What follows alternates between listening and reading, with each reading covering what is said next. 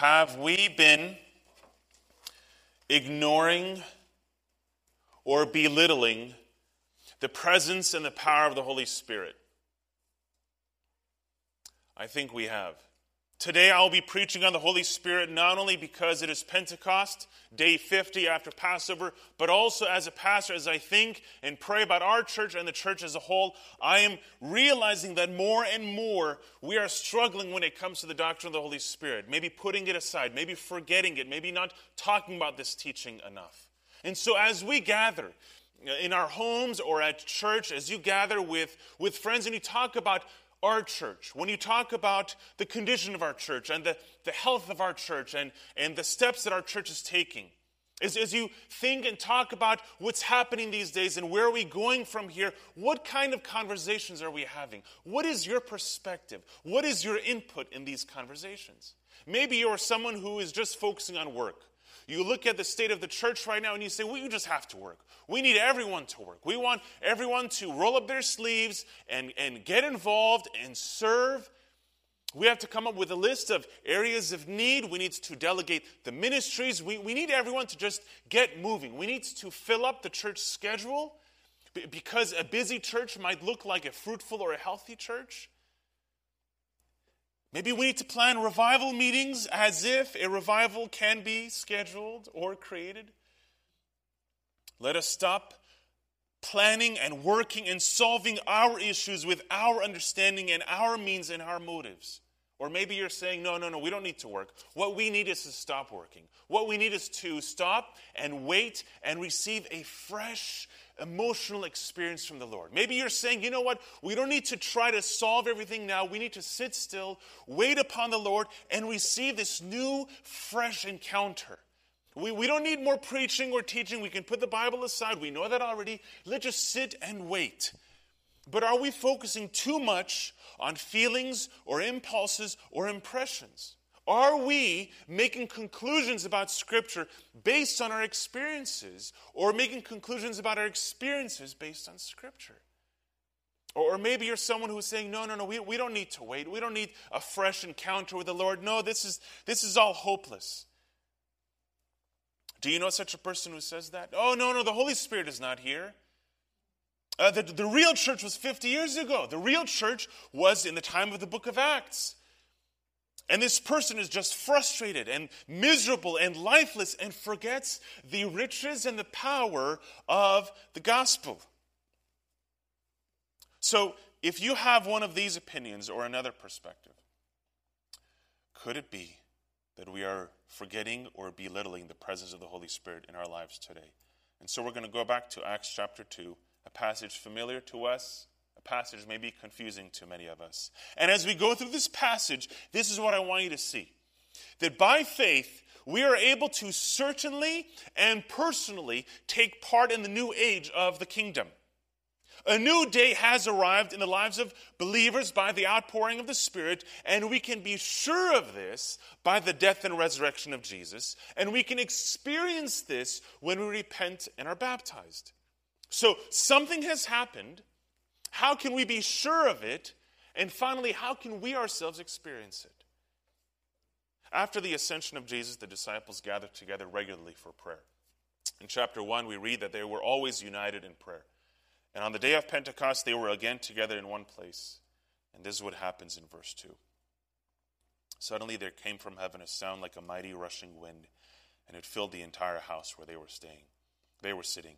And divided tongues as a fire appeared to them and rested on each of them. And they were all filled with the Holy Spirit and began to speak in other tongues as the Spirit gave them utterance. Here we see wind and fire and a filling of the Spirit and the speaking of many different languages at once. It says that they were filled with the Spirit, but we also see references to filling of the Spirit throughout the book. This was a one-time event. However, we see many different references to this elsewhere. We see another similar experience in Acts chapter 8 and Acts chapter 10, where another similar Pentecost was taking place. And we are mindful of other powerful and undeniably powerful revivals taking place throughout history. So, can it be that what happens in Acts 2 is the first of many? should we pray and expect God to continue to bring a baptism of the Spirit upon us again and again? As I've been reading more and more about the doctrine of the Holy Spirit and revivals, there was one pastor I came across who said the following. He says that every revival is a repetition of the Pentecost. It is the greatest need of the church at this present hour to have another Pentecost, to have another baptism. He says in a revival, not only is Pentecost repeated, but also multiplied. He describes a revival when a large number of people are being baptized by the Spirit at the same time. So there is baptism of the Spirit again and again throughout history. And when many believers are baptized all together, he says that's a revival. This is an ongoing work of Pentecost. However, not everything we read in the book of Acts is meant to be imitated. However, there are things here that are more descriptive than prescriptive. Because we don't see a sermon in the book of Acts. We don't see teaching by leaders. We don't see a prayer in the epistles that command us or encourage us to be baptized by the Spirit. Like Calvary, this is a one-time experience, a one-time event. When it comes to baptism, we see this repeated 7 times in the New Testament. 4 of them by John the Baptist, who was prophesying. Once by Jesus in Acts chapter 1 before the ascension. So that's 5. 6 is what happens here in Acts 2. And the 7th occurrence of baptism is found in 1 Corinthians 12:13, where he is speaking more about unity in the church. So 7 references to baptism, but there's no mention of this ongoing event or this command or this prayer. There's no indication that there's something different happening here apart from conversion. There's no emphasis here that a person gets saved and then later on they get baptized by the Spirit. That happened to the 120 believers, but their case was very unique. And at the end, when the 3,000 were saved, they repented, and they were filled with the Spirit all at once. And our experience is like theirs.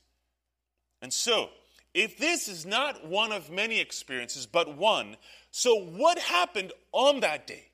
What happened in Acts 2? What happened on the day of Pentecost? The dawning of a new age. Indwelling upon believers, movement towards global missions, and empowering for evangelism. 4 things. First, the dawning of a new age. Apart from the word filling that we see in verse 4, in this context we also see baptism. We also see power in verse 8 of chapter 1. We see pouring out, which is a fulfillment of Isaiah, who several times spoke of a pouring out of the Spirit as water poured out on dry land. We also see promise, and we also see gift. Or to put it differently, on that day, the believers received the gift that was promised from before, and they were baptized by the Spirit who was poured out. From long ago, this was promised. We see this promise early on from Numbers chapter 11. Moses was doing ministry and he felt overwhelmed. There was a lot of work to do, and he prayed that God provides helpers. And at that moment, 70 elders were filled with the Spirit.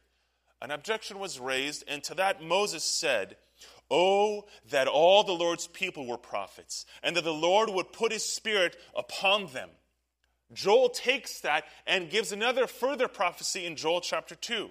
Then John the Baptist comes and says, this is going to happen. I'm baptizing with water, but John says someone is coming and he will baptize you with the Spirit. Wait upon him.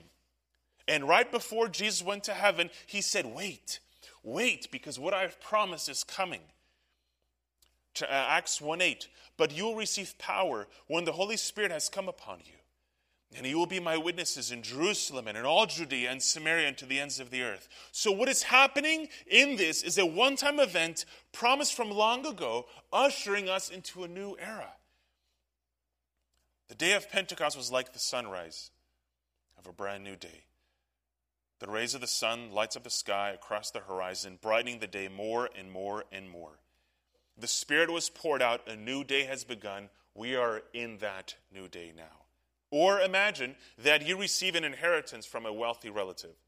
And within a day, you are allowed and you are told to move to a bigger and better city. So within one day, you move to a different city. It's new, better, cleaner, it's fresh, it's beautiful.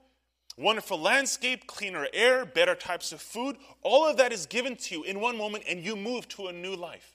What they had from Acts 1 to Acts 2 was that they were ushered into a brand new life under the power of the Holy Spirit.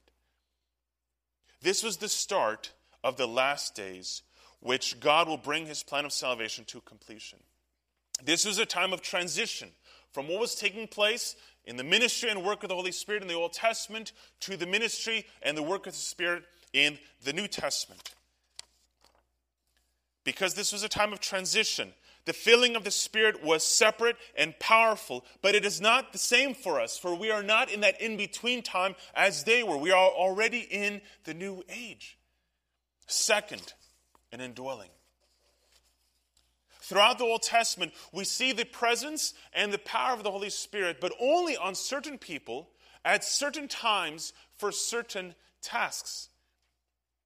But what was promised is that the Holy Spirit was going to come on all believers, not some. Not for a visit, but for a full indwelling, real and ongoing presence of the Spirit. Jesus promised in John 14, "And I will ask the Father, and he will give you another helper to be with you forever, even the Spirit of truth, whom the world cannot receive because it neither sees him nor knows him. You know him, for he dwells with you and will be in you." A person who believes in Jesus for salvation receives the gift and the power and the filling and the baptism of the Holy Spirit. And as believers, we have this union with God, but because we all have this relationship with God, we are also in union with one another. We are baptized in the same Spirit. Paul says when he teaches on church unity, "For in one Spirit we are all baptized, into one body. Jews or Greeks, slaves or free, and all were made to drink of one Spirit." We're one church. We're one body. We are in one baptism of the Spirit. While the disciples were genuine believers, they were not united as a church until Pentecost, where they were welded together. They became one church family on that day. Having said that, the baptism of the Spirit cannot be assumed or ignored. The work of the Spirit is not ordinary nor done. There is an ongoing walking in the Spirit that we are called to. There is a regularly filling of the Spirit that we are commanded for. There is a real and deep assurance from the Spirit that we are desperately longing for. There is a joy and peace from the Spirit regarding which many of us pray for. Jesus had promised that once he is glorified, the Spirit would be given, and then the baptism of the Spirit would cause rivers of life to flow out of believers. Who? Those who thirst for Christ. "If anyone thirsts, let him come to me and drink, and out of him rivers of life will flow out by the Holy Spirit," he says. And so if we want this, let us fix our eyes on Jesus. Let us seek him wholeheartedly and thirst for him always. Let us not take this lightly. Let us not assume it. Let us not fall into the sin of quenching the Spirit. Let us not belittle or ignore the Spirit's presence. Let us seek Christ. Let us thirst for him, and this will be ours as well. Third, a movement towards global missions. When you take a large rock and you throw it into the middle of a pond, immediately these waves start, right? And they flow outwards. Little by little, the waves continue and they become smaller, and by the end of the pond or the other side of the lake, you see the ripples and you feel the ripples. What happened was that the Spirit came at that moment, and the waves and the ripples have been felt throughout time all around the world. Where am I getting missions from? A reference to languages in verse 4 and the prophecy of Joel in verse 14. First, let's go to the languages. When the believers were baptized by the Spirit, they started speaking in various languages. Now, devout men were present from all nations under heaven. Why? Because it was Pentecost. It was one of the 3 Jewish festivals that they would celebrate. They would come together for that festivity. They were all there, people from all over. One commentator said, "It is appropriate that the event that was going to propel the gospel to the ends of the earth took place at a time when people from the ends of the earth were in Jerusalem." They were all there. The gospel is going to go out, but it started here. It was already a global city in a sense. But when you think about languages being spoken, many languages at once, does this not remind you of Genesis 11 and the Tower of Babel? But the exact opposite. In that day, the people gathered to build a tower and a city reaching the heavens to make a name for themselves. In Acts 2, it is all about God. They were telling of the mighty works of God, verse 12 says, for the sake of his name. In Genesis 11, God intervened and judged them and gave them languages to confuse them. But in Acts 2, God intervened and once more blessed them, and the believers were able to speak in all languages, not for confusion, but for clarity, so that all those present would understand. While God was dispersing the people in Genesis 11, in Acts 2, he is bringing them together. He is breaking down the barriers. He is creating a multi-ethnic unity. So what was happening here is not a group of drunk people early in the morning. What was happening here, you can say, is a reversal. And more than that, a redemption of the events of Genesis 11. And we are no longer dealing with the Jewish people only. The focal point is not Jerusalem only, but all throughout Scripture, we see promises made about a community of all believers from all over the earth, which in fact we see fulfilled in Revelation 7, where an innumerable gathering of various nations, tribes, peoples, and languages worship God. It's fulfilled in Revelation 7, and we see it also in Acts 2. And from Acts 2 is going to spread, as Jesus said, to all Judea and Samaria and to the ends of the earth. The global missions was launched on that day. God was sending his message of Christ to the ends of the earth. And we also see this from the prophecy of Joel, given over 500 years before this took place. This is what he says in verse 17.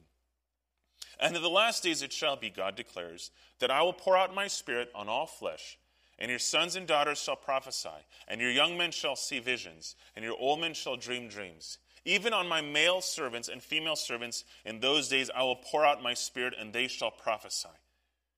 Most of the book of Joel is about judgment. 70% of the book is about immediate judgment or referring to the future day of the Lord.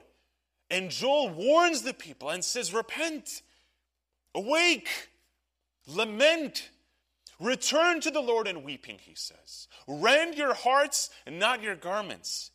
And he says, if you do, you will be restored. God will promise to rescue you from your enemies. God will restore the lost years. And there will be a mighty outpouring of the Spirit. Not a light drizzle, but a torrential rain. A full outpouring of the Spirit on a dry land. And there will be sons and daughters speaking, young and the old, people of all classes and groups, both Jews and Gentiles. In Acts, Luke is writing for the Gentiles. He wants them to know that this outpouring is not just for the Jewish people in Jerusalem, but it's for the ends of the earth. Luke wants the Gentiles to know that you are not second-class citizens. We are all family in the kingdom of God. This is for everyone. Acts 2:39, for the promise is for you and for your children and for all who are far off, everyone whom the Lord our God calls to himself. From this, we see the essential nature of missions, but also God's sovereign grace that brings hope to mission work. Henry Martyn was a missionary from England who moved to India in 1806 to work alongside William Carey. Henry Martyn said the following, the Spirit of Christ is the spirit of missions. And the nearer we get to him, the more intensely missionary we must become. The Spirit of Christ is the spirit of missions. If we are going to get closer with the Spirit, he is going to send us out in the name of Jesus for the cause of Christ. Beloved, do we need to repent from our selfish way of life where we worship comfort and ease? Do we need to repent of our pride, and let me say it, of our racism? Even against Armenians, right? What country are you from? Oh, you're Barska High? You're from Armenia? Ooh. We look at each other differently. And we put each other down and we make fun of each other because we love each other. But more than that, what about reaching outwards towards the Turks? Yes, 100 years have passed, but will we fast and pray for salvation to come upon them? Will we reach out and encourage maybe those pastors that visited a few years ago, or maybe other mission groups that we are aware of that is involved in the country of Turkey? Will we pray that there will be a mighty outpouring of the Spirit upon them? But maybe we don't need to move because the nations have come to us. Do you know that in LA County, there are more than 100 languages being spoken? The ends of the earth are within a 30-minute drive. What, I wonder, is God calling you to do for the sake of the gospel in reaching the nations? And will you listen or quickly busy yourself and thus quench the Spirit? Fourth, the empowerment for evangelism. The filling is for the cause of proclaiming Christ. There are 9 references to filling of the Spirit in the book of Acts, and 9 of them are connected with evangelism. At the end of Luke and at the beginning of Acts, we see the resurrected Jesus telling the disciples that the Spirit is coming, you will receive power for the purpose of being my witnesses. The baptism of the Spirit launched a new era in the kingdom, brought unity to the body of believers, and empowered them with courage to be witnesses to the ends of the earth. One example is Peter. In Matthew 16, Jesus spoke of his coming death, and Peter rebuked him, "Far be it from you, Lord." But in Acts 2, Peter was quite certain why Jesus had to die. He said this was according to the definite plan and foreknowledge of God. In Matthew 26, Jesus told them that they would all leave, but Peter said, "No, I will never leave. Even if they will, I will stay until my death. I'm not going to deny you." But soon he denied Jesus 3 times, 2 of which was when his young servant girl was questioning him. But here in Acts 2, that weak and fearful Peter has been transformed by the Spirit. And he stood up with the 11, lifted his voice, addressed the people, rebuked them of their sin, preached from Joel's prophecy, spoke of the death and resurrection of Jesus, called the people to repentance and baptism, and 3,000 were saved on that day. Is that power? One of the closest disciples of Jesus hurt him deeply, but after the resurrection, in 1 Corinthians 15, it says, Jesus appeared to Peter personally. "I'm not done with you." He restored him and sent him out on mission. You are not disqualified because of your past sin or your broken experiences or your family or your place of origin or anything else. If God can use Peter, he can fill, use, and send you out as well. This is what happened with the baptism of the Spirit. We see a new age in the kingdom and an indwelling upon believers and a movement towards global missions and an empowerment for evangelism. But here's another question for you. How can we be sure of this? This sounds good, but can we accept this with certainty? And Peter addresses that from verses 22 to 36 when he speaks about Christ. He speaks about the life of Christ in 22, the death in 23. Then from 24 to 32, he spends time on the resurrection, and then he speaks a few verses about the exaltation. God the Father has sent the Son and empowered the Son with the Spirit for the works of ministry. And Jesus died, but it was not a surprise nor a defeat. Now, to the Jews, this was unacceptable. To the Jews, this was a stumbling block. How does the Messiah get defeated and die on the cross? And to emphasize God's victory in this, Peter emphasizes that this was God's doing from the very beginning. Jerry Bridges said, "Surely men committed heinous sin in crucifying Christ, and yet their actions were both ordained and orchestrated by the very hand of God. He died, but death could not hold him down any more than a pregnant woman can keep the baby in for very long. The baby will be born, and Jesus will rise from the dead. Death could not hold him down. He has risen from the dead." And Peter gives 9 verses, listen to this, about 45% of the sermon is just about the resurrection. From the sermon, he emphasizes over and over that Jesus is alive. Peter does not prove it. They knew it. He simply proclaimed it. That Jesus really died. The tomb was really empty. The witnesses were there, and lives were being changed. And he makes reference to Psalm 16, where David says, For you will not abandon my soul to Hades, or let your Holy One see corruption. You have made known to me the paths of life, and you will make me full of gladness with your presence.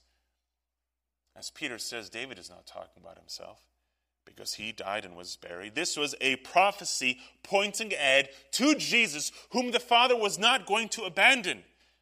The devil had nothing on Jesus, no claim on Jesus, John 14.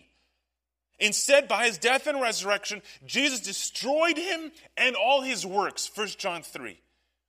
This victorious king is now sitting at the Father's right hand until the restoration of all things, until all his enemies are brought under his footstool, it says in verse 35. And according to Psalm 16, Jesus is now the most joyful being in the universe. He rejoices, he won. He is really alive. And if he is really alive and he's really exalted to the Father, then he really is sending the Holy Spirit to us. You're with me? First the exaltation, then the baptism. And the baptism did take place, and that gives us assurance that the exalted state of Jesus is really there. He is really there. He rose, he is exalted, and he sent the Holy Spirit. And so when we have the baptism of the Holy Spirit, we're reminded that this really took place, that we really have a risen, exalted Christ. And so we do life and ministry and missions with that certainty.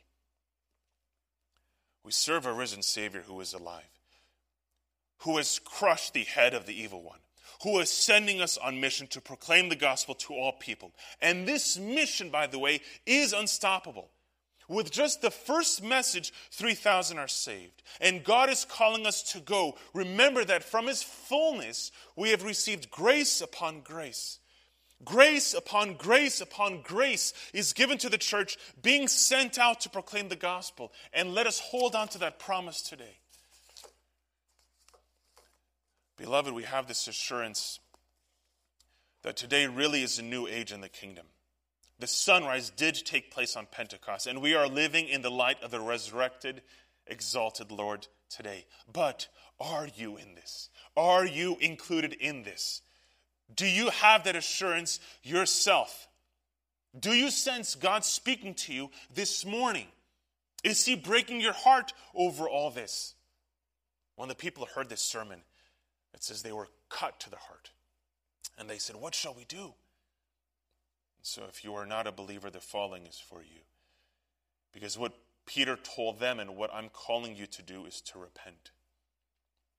Stop assuming that this doesn't apply to you. Stop ignoring the holiness of God and the depth of your sin.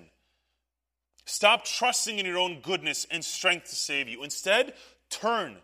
Turn from the life you have been living. You have been living away from and against God, but no more. As Joel said, rend your heart and not your garment. Come with a broken heart. Come with godly sorrow. Confess your sins to the Lord. Trust in him fully. And as you trust in him, you will become one with him.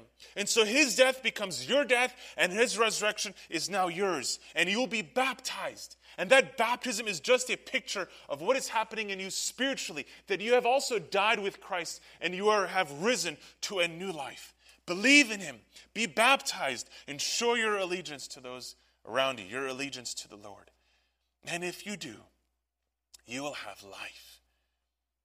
The people murdered God's Son. Instead, he sent them his Spirit.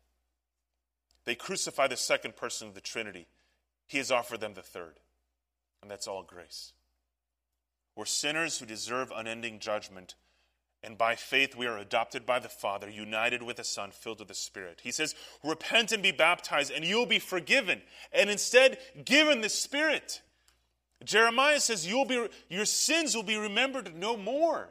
And God will write his law in your hearts. You will be given a new life, with a new heart and a new power to live for God. And if you are a believer already today, the following is for you. Do not ignore. Stop belittling the presence of the power of the Spirit. Do not quench the leading of the Spirit. Instead, if he is leading you to go, obey him. If he is leading you to serve, go. If to encourage, don't wait. If to restore and reconcile, go today. If to worship or study the word, share the gospel, disciple a new believer, today, beloved, today. If he convicts you through the word, be quick to confess and repent of your sins. What damage has happened in our lives due to a lack of confession of sin? What damage does that do to family, marriage, church, and beyond? We ignore and make excuses, but the Bible says without confession there is no healing.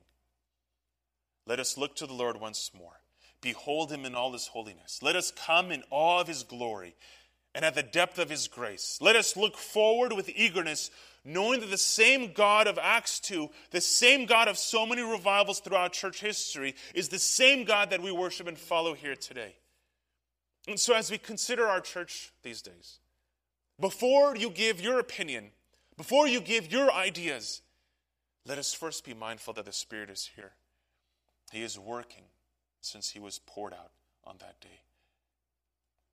Let us be aware that we are living in the last days in the new age of the kingdom, filled with the Spirit, empowered by the Spirit to be sent to the nations with the message of the gospel, with the incredible hope for our Savior who died, has risen from the dead, reigns with all authority. He has crushed the evil one, will one day be worshipped by people from all nations. He will be worshipped by a people from all nations. Let's bow our hearts before the Lord and take a moment of silent prayer.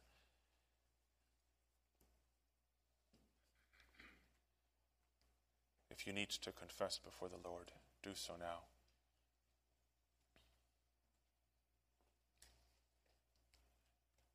And pray that as a church we would see and believe all this in a real and fresh way.